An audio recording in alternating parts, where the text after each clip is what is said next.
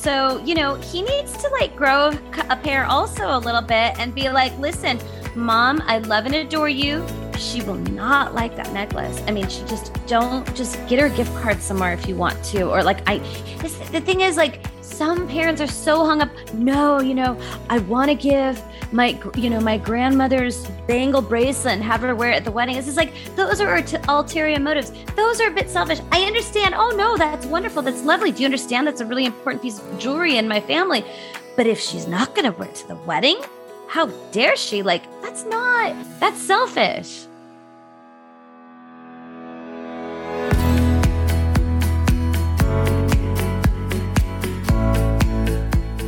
Hello, everyone. I'm Denise Gorin. Welcome to Bite Your Tongue, the podcast. Thanks for joining us as we speak with experts, authors, parents, and even young adults to explore the transition from parenting our young children to building healthy relationships with our now adults. Hopefully, we'll grow together, learn about ourselves, our young adults, and of course, when to bite our tongues. We are so happy you're with us, so let's get started. Hello, everyone, and welcome to another episode of Bite Your Tongue, the podcast. Okay, it's wedding season. The planning, the attending, the nerves. About 1 year ago, we did an episode on weddings called Whose Wedding Is It Anyway? With wedding therapist Allie Houston Lyons from a small boutique wedding therapy shop in New York. As we head into wedding season, we're attacking that question once again with another guest and another viewpoint. Also, we're going to have this episode focus a little bit more on the groom's family because many listeners who are parents of grooms have written to us and said they feel very left out and they're trying to figure out how to navigate their role that big day.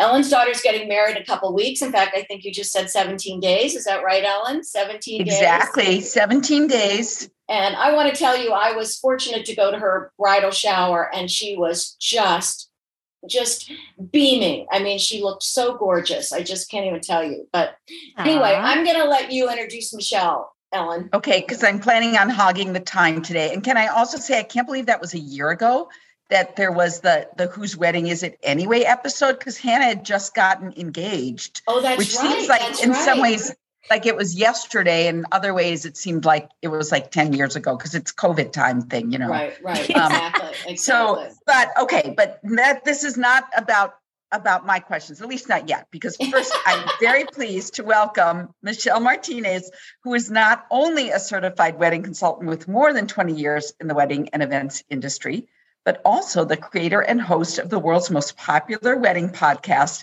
the Big Wedding Planning Podcast. And I cannot believe I did not listen to this before time, I have to say. But anyway, Michelle started the podcast in 2016, and 5 years later, 300 episodes and nearly 3 million downloads. It's really big. She now focuses on the podcast full-time and other digital wedding planning platforms. And I love her. I just love her mission. 3 sentences: inclusivity is key, perfection is a myth, wedding planning for all. I'm trying to memorize those for these next 17 days. So welcome, Michelle. Is there anything else you'd like to add before we get started?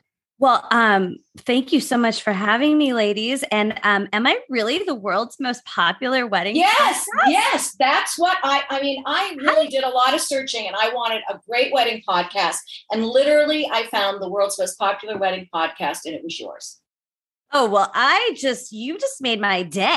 I thought you just wrote, like, that's exciting. I mean, I know it was up there, but that's really cool. I'm happy about that. Thank you so much. And I want to tell you, I listened to several of the top ones and yours is definitely the best. And Ellen, I hate to tell you this, but if you listen to one episode, you won't be able to stop. I mean, I'm not even planning a wedding and I found myself taken in by their conversation. Aww. So it's great. Really little hints that make big changes. That's what I would say. But anyway, go ahead. Oh, that's lovely. Thank you so much. Thank you so much. I love what this platform does, what your podcast is doing. I'm like, oh man, I have 2 kids. They're 14 and 12, but I often think about how I knew them so much differently when they were little ones and how I have a connection with my own parents, but I do see how you can kind of get to the point where you're like, who is this person? This is not the exact same person I raised. Like there's things I don't know, and So anyway, I just think it's wonderful. And the thing really is that we figured out is that, you have them for 18 years, but really the longest relationship you will have with them is as adults. So let's make it healthy, strong, and really good. Your parents might we have a great grandparenting episode your mom or dad might like. But anyway, let's get started. It's one of my favorites. It's one of my favorite too. She was a really funny guest. Okay. So anyway, weddings are a big deal and parents are sometimes not really sure where they fit in, of course, unless they're providing the cash or maybe just providing the cash. We're going to talk about a lot of things, but we want to focus a little bit more on the groom's family. Sometimes they feel really invisible. And you've been around the block a few times. What struggles do you feel that the groom's family typically has? How involved are they? How involved should they be? And what are some hot spots? So I want to preface this by saying that I rarely work with traditional couples, meaning I'm in California. I just moved out of the San Francisco Bay Area, but the majority of my clients are there. And so, for example, we don't have like what you all might know as a bridal party. We call this a wedding party. Like a lot of my clients don't have that, right?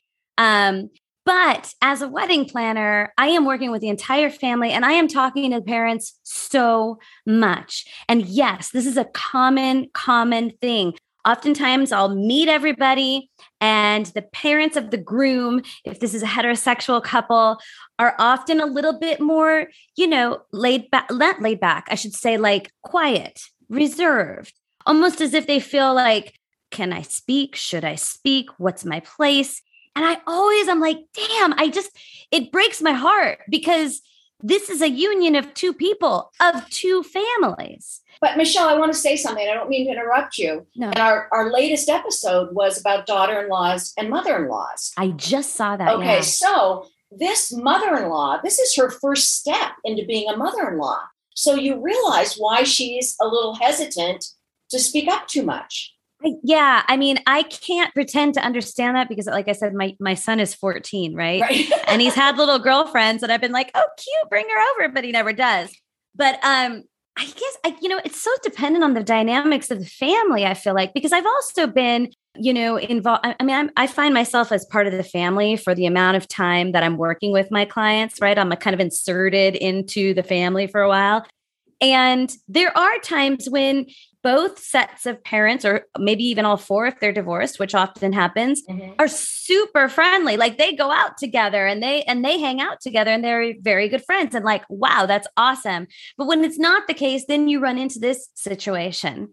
And I also just want to say that matrimony, weddings have historically been very heteronormative, right? And very bride-centric, but that's not always the case here. And so I do want to acknowledge that there are probably a lot of parents listening of, people who don't identify as a bride or a groom. And then that can also add its own set of complexities, right? So I do want to acknowledge that as well. But going back to your original question is you're asking me, how do they navigate this initially? Or? I guess, or what role, how does the bride's family make them feel more comfortable? So you're in this room, you're meeting with all of them. You sense that the groom's family is a little more standoffish, or not standoffish isn't the right word, but quiet. I think, how can the bride's family welcome them more? What is their role? And I think what we have to think about are families that are apart geographically. Wouldn't you say, Ellen, that they're meeting for the first time? Oh, yeah. I mean, I was going to bring this up later on, but I think I'll just throw this out there anyway. Since Michelle already sort of talked about the non-traditional, we have this sort of idea that everybody knows the rules of the wedding. And Denise, you met my daughter's future mother-in-law, and she is an immigrant. In fact, my daughter's future husband is an immigrant from Bulgaria. He immigrated as a child. They have no idea what an American wedding is like.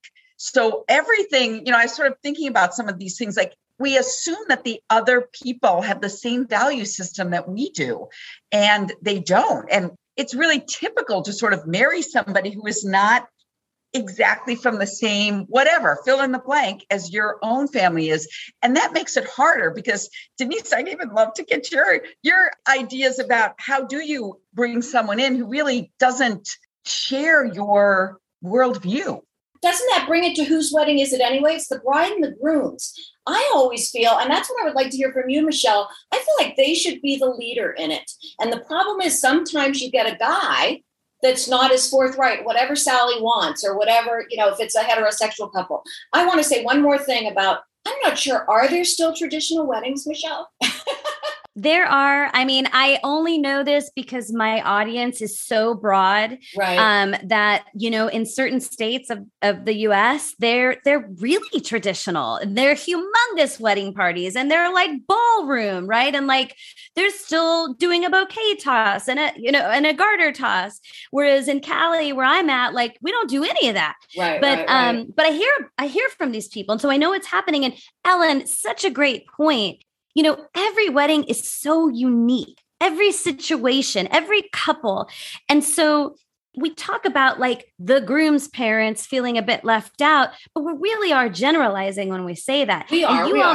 We've all seen that. I've experienced it many times, but what a great point. When it's two different cultures, holy smokes. It's like, as an example, I'm born and raised in the US. I'm half Mexican. My husband's from Mexico City. When we got married, my mother-in-law, she doesn't speak English. Everybody flew out here. So, and I remember her having that little bit of timidness within her. And I'm like, hey, I'm like this personality, like, shake it up. Let's go. Oh my God, I'm so excited. And every picture with my family, everybody's smiling.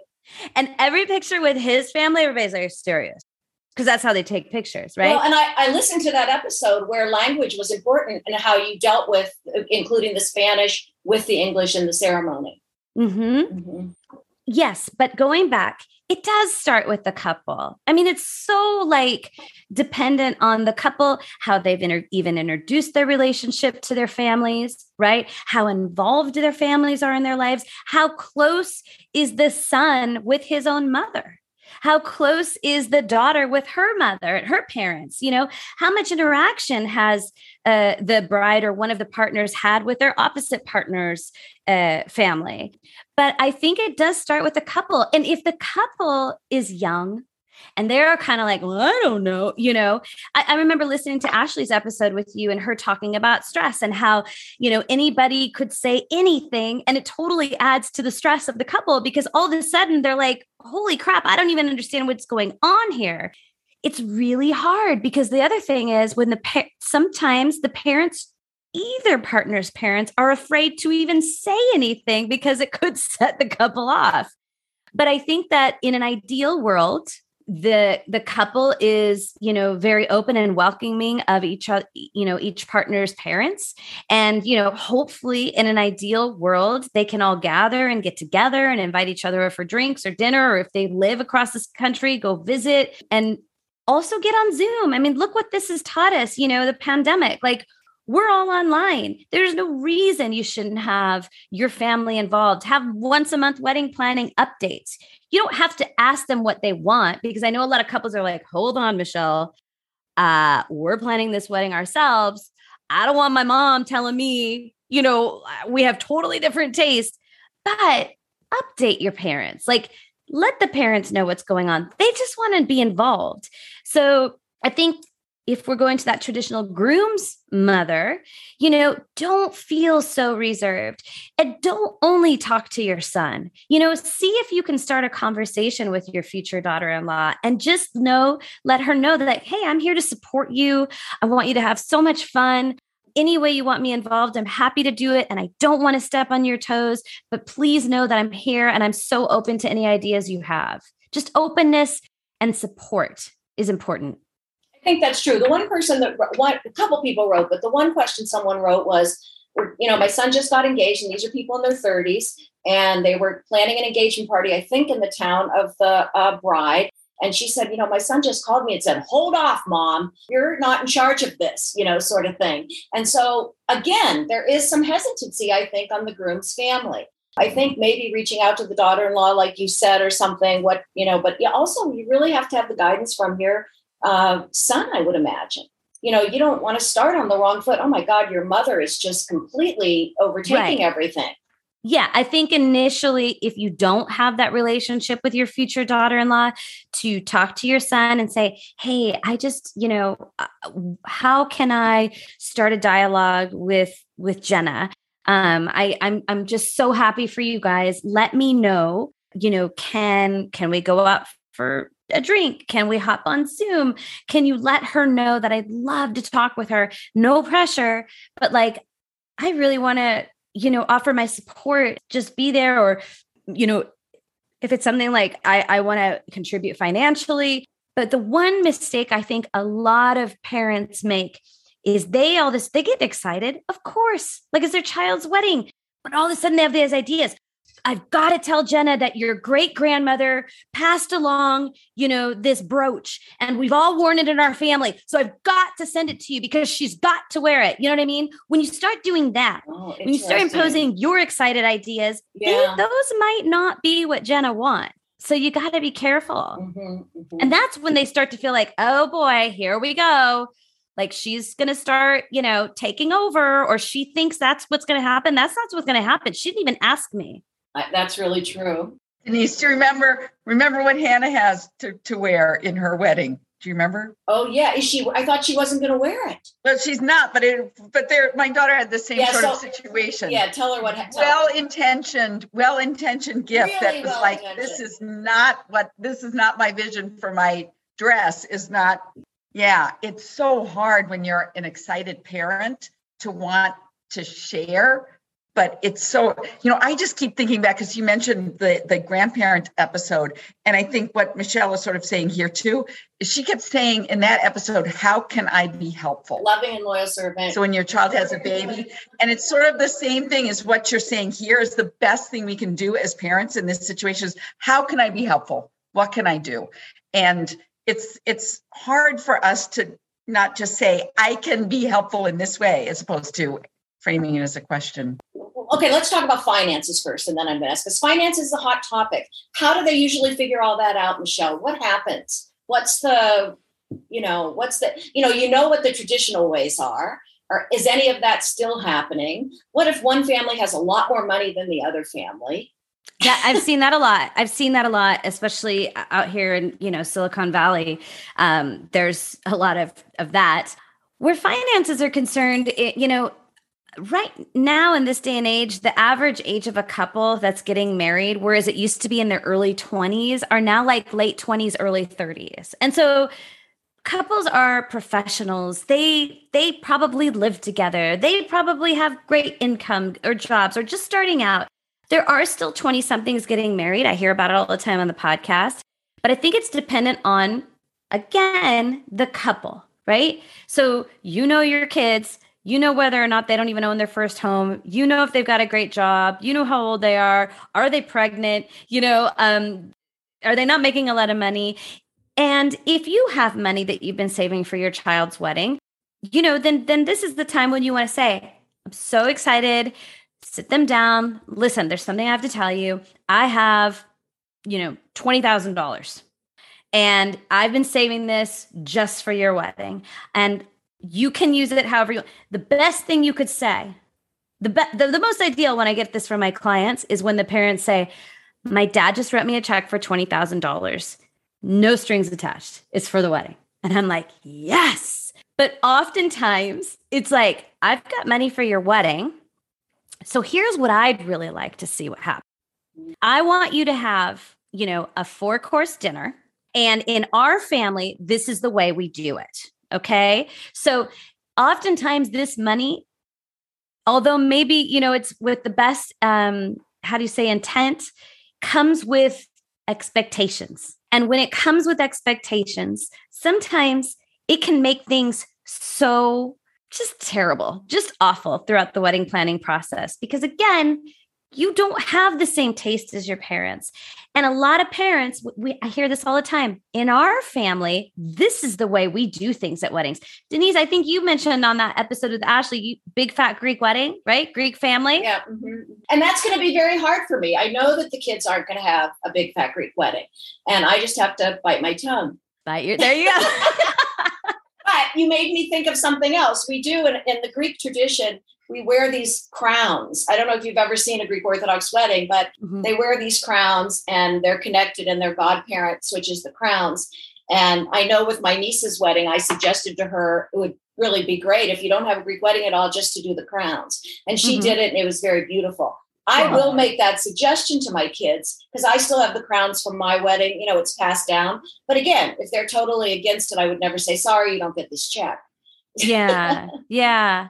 So do I not suggest it at all? Do I just leave it out on the bed? Say that again. If you said that if they don't do the crowns, they will not get the check? No, I say I would never, if they don't use the crowns, I would never say, sorry, you don't get the check. I would just say, here's a suggestion, you decide. Exactly. And I swear, some parents do that. I mean, they do. They're like, well, if you want to spend my money, you're going to have to do it this way. And that's just a shame, but it is what it is. But I think that contributing money to the wedding is really lovely.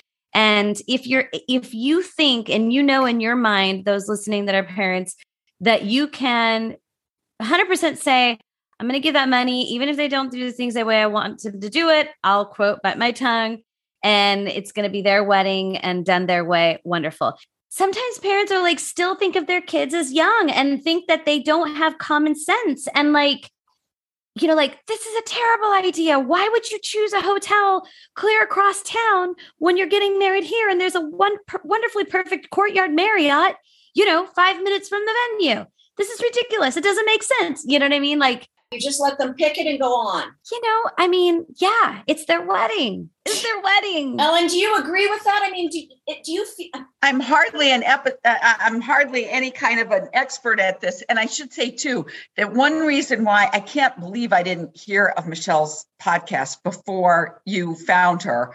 And I told my daughter about it right away. And I'm like, Hannah, we should listen to a bunch of these. She said, Mom, I'm afraid we're going to figure out we did it all wrong. Now, of course, I'm going to spend the next week listening to this and telling her, so we did this wrong. She'll give you little ideas that are good. Yeah. No. I absolutely know that. But we're at the nervousness stage right now. But I do have to say that we've had to be it's just messy, I feel like, money-wise in her situation, because her I should also say too, and I wonder if this is true overall, not just because of the cultural issues, but he has two brothers. So there are no girls in the family. There are no women in the family. So, daughters. So they don't even have their idea. I think if you have a daughter in the family, you kind of have this idea about how, at some point we're going to have this wedding. It's just a little bit different. And so we've had to just get our minds around that's just not something that they even considered contributing to, even. And I know we haven't gotten into what are the sorts of traditional, if there is such a thing anymore, things that the groom's family contributes to. But what I found was helpful for me is to just say, I'll give you an example. Like, Hannah's getting married on the beach, and she was like, should we have a walkway from it's like in front of the restaurant where the reception is. She said, should we have a walkway there? And I'm like, yes, we should have a walkway, because who wants to be walking in the sand, and your 85-year-old grandmother's going to have to walk in the sand. So then, we get into the whole walkway, and my daughter's actually very frugal. So she's like, Mom, it's $800 for the walkway. And then that doesn't include the labor. And so, but I'm like, it's worth it to me. And so there are times in this when I just had to say, I'm willing to pay for this, because to me, that's worth it. And did you? Yes. Yeah. And I think this is such a great example. Yeah. Yeah. And she's like, we don't need it. I'm like, no, we don't need it. But I think you'll be happy that we have it. Of course, then if you give a mouse a cookie, then it was like, well, you can't have the walkway without the altar, which also adds another few. Like, it's just, weddings are sort of like that. It's a complete, if you give a mouse a cookie kind of book. But that's such a great situation, Ellen, because you weren't coming at it like, okay, I'm going to give you this money and you're going to do things the way I want. Rather, your daughter was like, gosh, I don't want to spend that like from my money. And you're like, you know what? I'll pay for it. It wasn't something she was against because aesthetically she didn't like it, or she opposed to this idea. She just was like, I'm not going to spend that money for somebody to walk right out, And also she knows we both sat down and said, we have this much to spend. And so we reached our limit, and she's like, Mom, that's your limit. But I mean, if you've ever gone shopping with me, you'd know that that's always just a little I want to can go push it. shopping with you. I want to go shopping with you. Right. Absolutely. So, but it's sort of like, it's kind of the thing too. I think with weddings, it's sort of like, well, we're already spending this much. What's another $800? Like it's sort of, right. That's how it gets, especially at this time that you're in right now. Yes. Oh, right now, forget it. I just bought stickers for Tic Tac, but for boxes of Tic Tacs that I can put in people's little welcome bag. Why do we have welcome bags? Someone tell me. This is a destination wedding. People are coming from out of town. Yeah. You do these welcome bags in people's rooms. It's just a nice gesture. They're spending a lot of money to come to the wedding, probably to stay in the hotels, to fly, to whatever it is. So you give them a welcome bag of kind of like, especially in hotels, like here's some water bottles because hotels charge for water bottles. Here's things to do in the area. Here's little Tic Tacs. Here's snacks. Here's little nips of like Jack Daniels or whatever the signature drink is. Like it's fun. It's because favors at a wedding. I don't know if you're doing favors, Ellen, but like favors could be a waste of money depending on if they're edible. We're doing cookies. Perfect. Because with little bags, which of course I had to buy the bags that go, like, it's just like, it's like I said, but because you can all to a destination wedding, you can't take that much stuff with you. So yeah. All right, let's get back a tiny bit. Can you tell us traditionally what is the groom and bride's roles typically? And I know you don't do a lot of traditional weddings, but the groom's family is responsible and the bride's family responsible. And then I really want to hit, you've been to many weddings, day of wedding, does the groom's family play any role? So traditionally, if we're going like Emily Post, like look back at tradition, the groom's family will, give some money financially. They they usually will contribute to the rehearsal dinner, right? Nothing. Oh my gosh. Okay. What do you mean? I'm just looking at Ellen. Go ahead. Do it again, Ellen. Zero. She's getting zero. She's getting zero. Oh, interesting. Okay. Seriously, contributing zero to anything. Yes. The other thing was at the shower, the mother-in-law gave Hannah this, really meant well, this beautiful necklace. It was blue, right? And Hannah is not planning on wearing a necklace with her gown. She'd already determined all that, what her jewelry was. And the mother-in-law literally said for you to wear on the day of your wedding. Oh God, no. This is exactly what I'm talking about. And Hannah was great. She said, oh, it's beautiful, but my wedding dress doesn't require a necklace. I'll figure out another way, whatever. Hannah handled it really well. She went to the rehearsal dinner. Partly too, in this case, she had already asked her son, would Hannah like this? And I don't know what transpired. If he said, no, she wouldn't, or maybe, or I can't say no to my mother, which is an important thing because that group, you already mentioned, the groom plays an important role in bringing his mother and his future wife together. So really, the groom should be listening to this episode. Yes. The thing is, they feel stuck. I mean, mom and, girlfriend, wife, that's you could be stuck in a real hard situation. We talked about it in the last episode because it's the mother and daughter-in-law. Yeah. And so, he needs to like grow a pair also a little bit and be like, listen, mom, I love and adore you. She will not like that necklace. I mean, don't get her a gift card somewhere if you want to, or like the thing is like some parents are so hung up. No, I want to give my grandmother's bangle bracelet and have her wear it at the wedding. It's just like, those are ulterior motives. Those are a bit selfish. I understand. Oh no, that's wonderful. That's lovely. Do you understand? That's a really important piece of jewelry in my family. But if she's not going to wear it to the wedding, how dare she? Like, that's selfish. But can you give your daughter-in-law or your future daughter-in-law a piece of jewelry that was a family piece of jewelry? Because I was thinking of doing that if my son ever gets engaged. Yeah. But not required. They could put it in a drawer for all I care. Yes. Yeah. I mean, my mother-in-law, I have a pair of earrings that, I think they might have been her mother's. They're in a drawer. They're not my style. It's absolutely beautiful and wonderful that she gave them to me. And I felt very honored. It wasn't for my wedding, thank God. But no, I don't wear them, but how lovely is that? You know what I mean? Like, and you may end up giving them to a daughter-in-law. I may end up giving, or to my daughter, or, or to your daughter. Yeah. I'll keep them. All right, let's go back to this traditional stuff. Because we got, so the rehearsal dinner. Traditional is rehearsal dinner. I mean, really, It's rehearsal dinner. It's but boring. what's happening now? What do you find happening now? Well, what I'm finding Equal amount if the parents are paying. Yes. Okay. Absolutely. A lot of times, or whatever they can. I had a client whose her parents are contributing 20,000 and his parents can contribute 10,000, which is a lot of money. $10,000 is a lot of money. You know what I mean? In the grander scheme of things, Ellen, now that you're doing this, you're like, that ain't anything. Yeah, like, right, that's exactly sort of where we started with, but then, then the TikToks happen. Yeah. TikToks.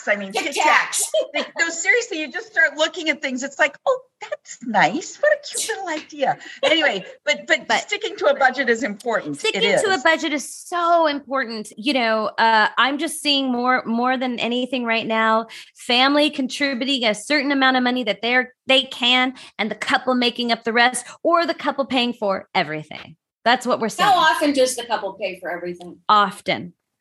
Very often. Okay, So when the couple pays, go ahead. And again, but that is very dependent on geographic area. When we're talking about wealthy states and wealthy families that come from money, no, the couple's not always paying for it. But, average middle America, the couple is paying for it. I had a friend whose child was getting married, who's the groom, the daughter's getting married, and it's a male groom. And they actually had a lot of money and didn't contribute that much. And I wondered if it was because they didn't know they really could. So this can work both ways. Like sometimes the groom's like, this is not my deal. And then other times, and I wondered if they just didn't want to contribute. Yeah. Okay. So we talked about this finances and the typical way it's done. But if the parents of the bride and groom share the expenses respectfully, I guess is the word I want to use, what happens at the wedding with the toasts and such, and the rehearsal dinner with the toasts? Because traditionally the bride's father stands up, or now mothers are getting more involved, and give a toast and thanks everyone for coming. How's that handled when it's being done together? If everyone's kind of contributing equally financially, respectfully, what they can. One might do 10,000, one might do 20, but I consider that equal. Yeah. So traditionally, yes, the bride's father would give up and give a toast, because he was probably contributing, paying for the whole thing. And back in the day, the man made the money and the man gave the daughter away. Right. But now when everybody's contributing, it's a case by case basis. Like I will sit down and consult with my clients and say, okay, who do you want to speak at the wedding? Well, I'd like my mom and my dad. And then he says, I want my mom and my dad. And then we want my best friend. And then we want to say something, blah, blah, blah, blah. So typically I'll say, who do you think is hosting this wedding? What is it? I never even thought of it in this way. What does the invitation say? That's what I also wondered about too. Is it Mr. and Mrs. So-and-so invite you to the wedding of their daughter, Sally, or both parents? Or is it? Sometimes now it's just really informal. Just says, join us at the wedding of Sam and Benito. Or it says, Sally and Johnny, want you to be at their wedding. And in that case, then they're hosting. But I always like to hear from the couple later on in the evening. That's what I like to hear from them. So in that case, we might start it out, with a parent.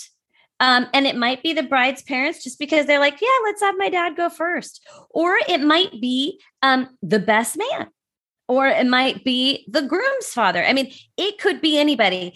First, we look at who's hosting the wedding, who's contributing the most financially. Okay, well, if it's the bride and groom and they're not ready to talk, let's go ahead and hand it over to a parent. Or both mom and dad together, which I love personally. I love that. Yeah, I do too. And then the other parents together, and then move into best friends, uncle, whoever, other family members, and then let the couple talk later on when we're doing cake cutting, if we do a cake cutting, or at some other time later in the evening.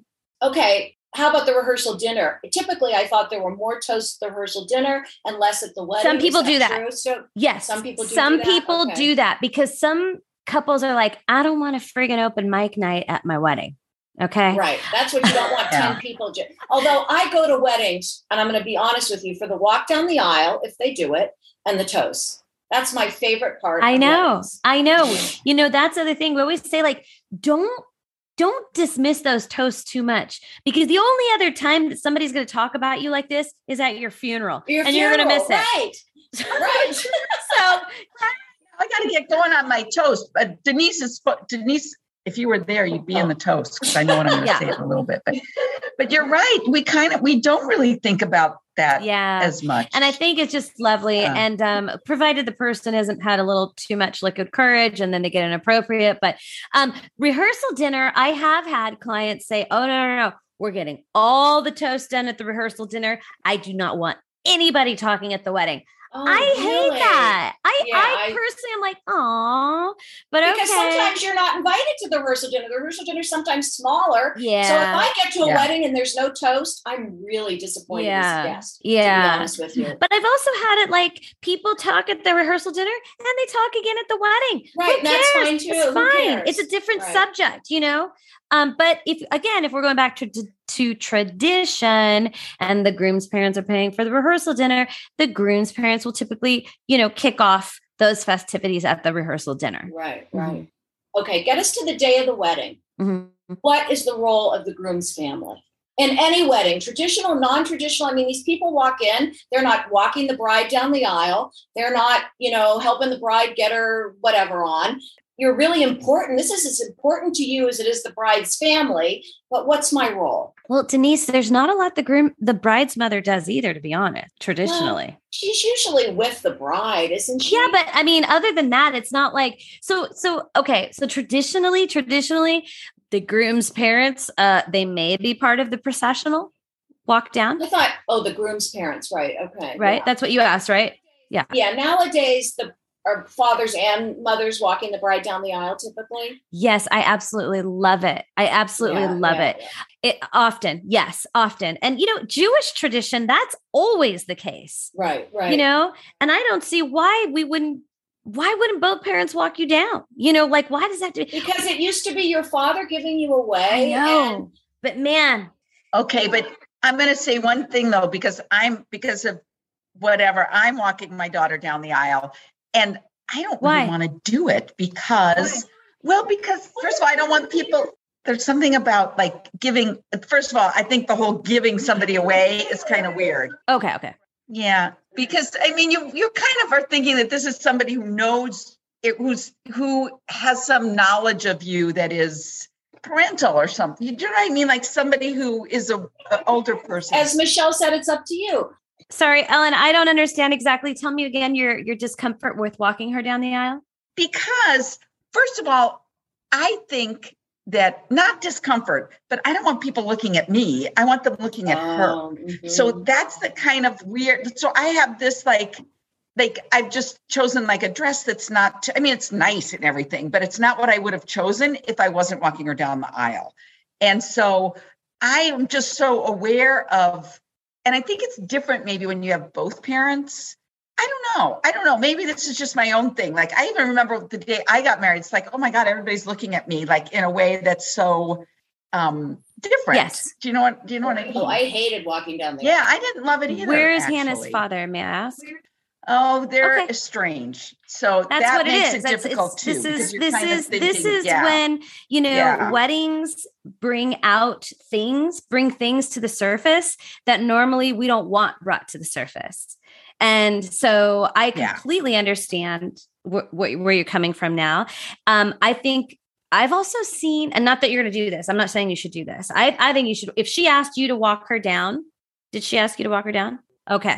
Oh yeah. Okay, yeah. good. Quite a while ago. She sorted through all of this and I am more than happy. I'm not saying I'm not happy to do this, but it's not, I think there's something about weddings. It's just, they're never quite as you expect them to be. Yeah. Do you know what I mean? There's always something. As open as you are to anything, there's always and the something. way that you envision it and the way you live it on that day in those moments is like, whoa, that's not what, okay.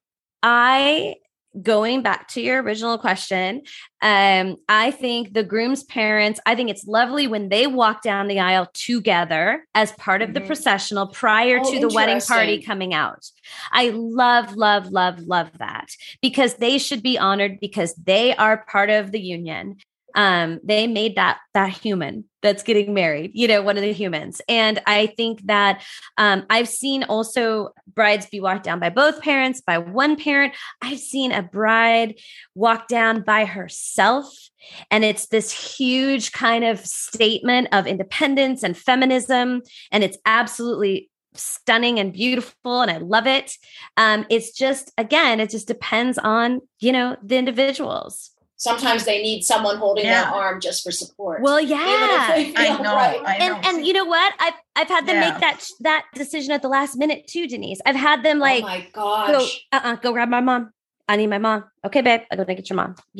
Whatever you need. One of the best weddings I ever went to, and this was one of my friends years ago. So they've been married 40 years now, or 45, whatever.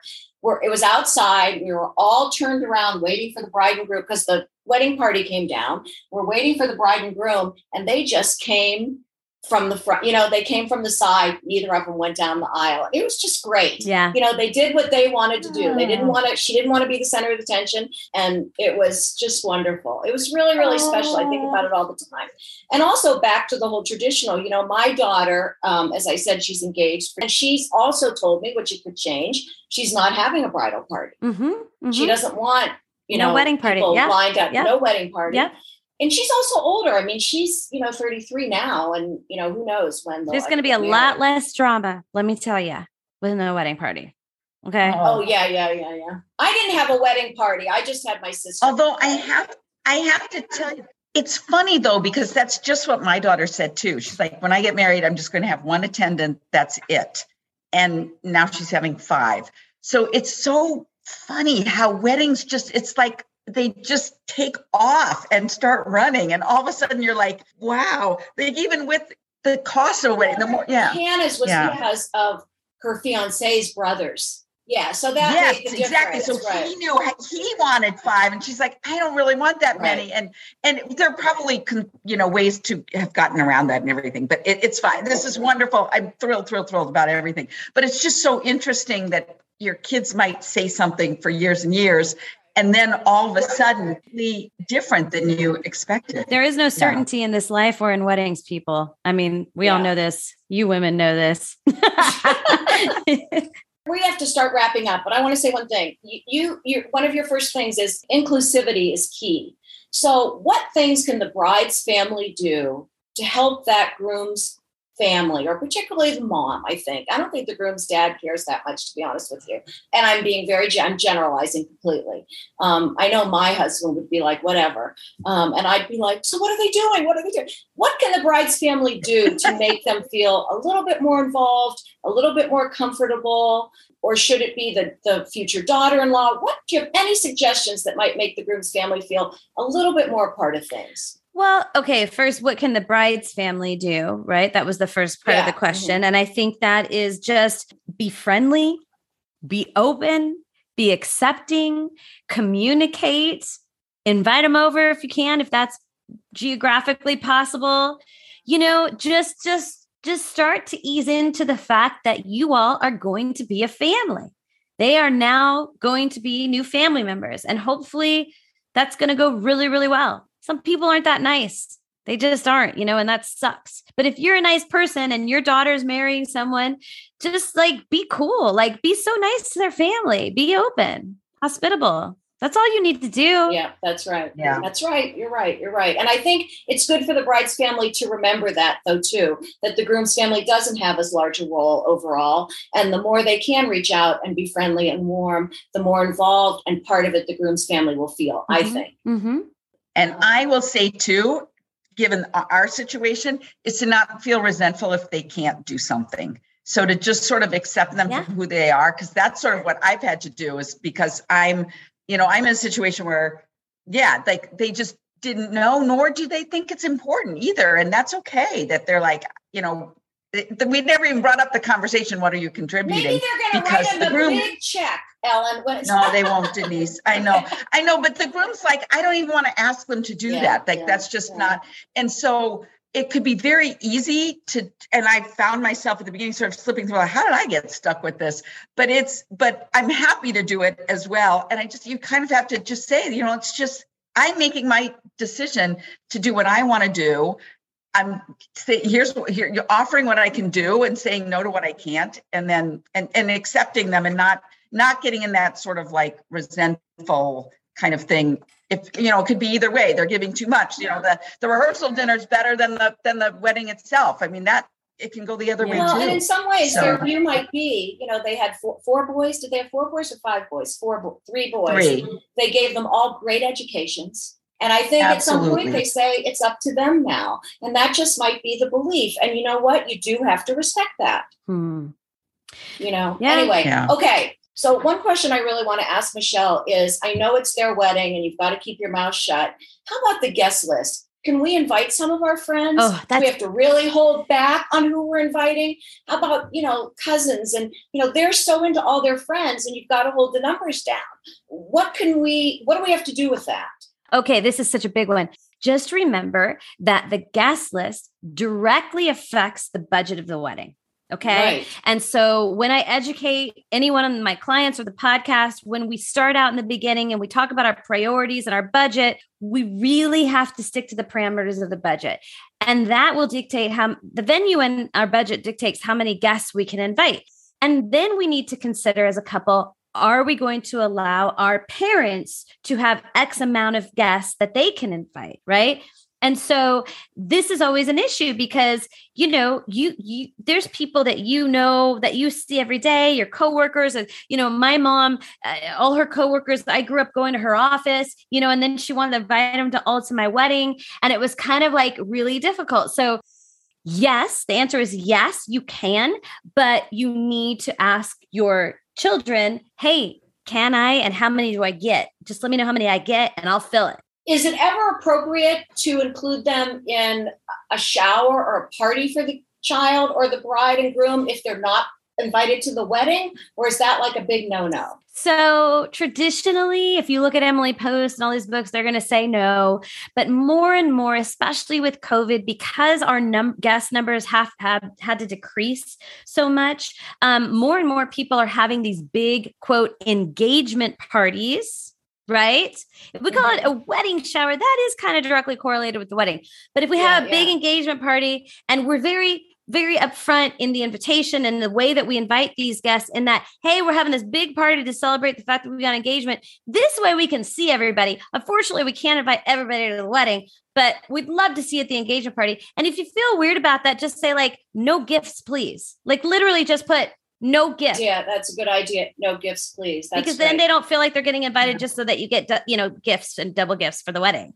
Right. Okay. So before we ask you for your 3 things that you're going to leave us with, I would like you to tell listeners about your digital courses that you offer on your website. Thank you. Yes, I created the Big Wedding Planning Masterclass. It is a digital course for anyone getting married.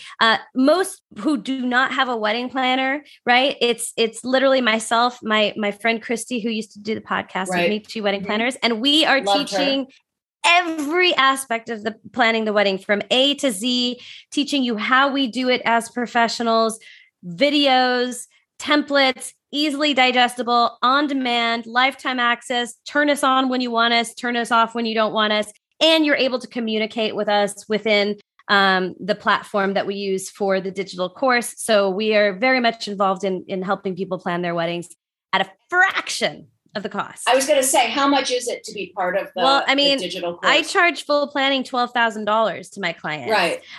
The digital course is $489. So it's like, no, that's really worth it. It really, I wish I had had it. I've had a lot of moms buy it and they do it together, like with daughters and sons. Yeah. Mm-hmm. Absolutely. Or a gift. Idea. It's a great gift for someone getting married. For sure. Yeah. Yeah. Okay. Before we wrap up, first of all, Michelle, you are just wonderful. And someone wrote me one time, quit gushing over your guests. And so I've stopped gushing over my guests, but I'm going to gush over this guest. Okay. I think you're fun. I see why your podcast has been so successful. I feel like I could talk to you for hours. Oh, thank you. What are 3 takeaways from this conversation to the parents of brides and grooms that you would like them to remember? Okay. Well, what we just talked about is just be kind, be hospitable to your future, in-laws, that just start considering them part of the family and make them feel that way. even if they're weird and uncomfortable, hopefully they won't be. Don't put what you want happening at your child's wedding out there. You know what I mean? I know you have great ideas. And I'm even thinking like someday for me, it's going to be so freaking hard because I'm a wedding planner. Like I'm the freaking expert. And knowing my son is going to be like, Mom, just show up. And I'm going to be like, oh, but like, there's so much pressure on the couple, and it's a lot of the pressure they put on themselves, but just try to go in being open and supportive and just let them come to you, like when they're starting to walk, and you're like, come on, and then, help them when they need it. If you can try to do that and not put so much pressure on them, and this is what we do in our family, or, this is our culture, and it's very important to me that you do A, B, and C, not to say that you can't voice your opinion, but just wait a minute. Okay. Just don't come in hot, if that makes sense. It makes perfect sense. It's terrific. Yeah. Thank you so much. Yeah. Okay. Yeah. I'm going to spend the next week listening to as many of your podcasts as I can, because I'm past the point of no return now. Now I'm close enough where I can, it's like, okay, too late to have done that. So it'll get you in the mood. Oh, it will, Ellen, it will. Exactly what I'm thinking. Is it exactly what I'm thinking? Yeah. Anyway, thank you so much. And Ellen, good luck with the wedding. We'll be anxious to hear how it all goes. So once again, everyone, that's a wrap. 17 days until Ellen's daughter's wedding. We love chatting with Michelle, and honestly, if you're planning a wedding, definitely seek out her podcast, the Big Wedding Planning Podcast. I listened on Apple, but my guess is that they're available on all the platforms. And of course, if you are at the beginning stage of wedding planning, check out her website, thebigweddingplanningmasterclass.com, and learn about the courses she mentioned, and also you can see all of her podcast episodes there too. We really enjoyed this conversation, and thanks again, Michelle, for joining us. And listeners, just a quick shameless reminder to get your Bite Your Tongue mugs on our website at biteyourtonguepodcast.com. Every purchase helps. Thanks for joining us again. Remember to follow us on social media. Send us your suggestions and questions at biteyourtonguepodcast@gmail.com. A huge thank you to Connie Gorin Fisher, our audio engineer. And of course, thanks to all of you who continue to listen. We love having you. Thanks, everyone. Have a great day. But remember, listeners, sometimes you just may have to bite your tongue.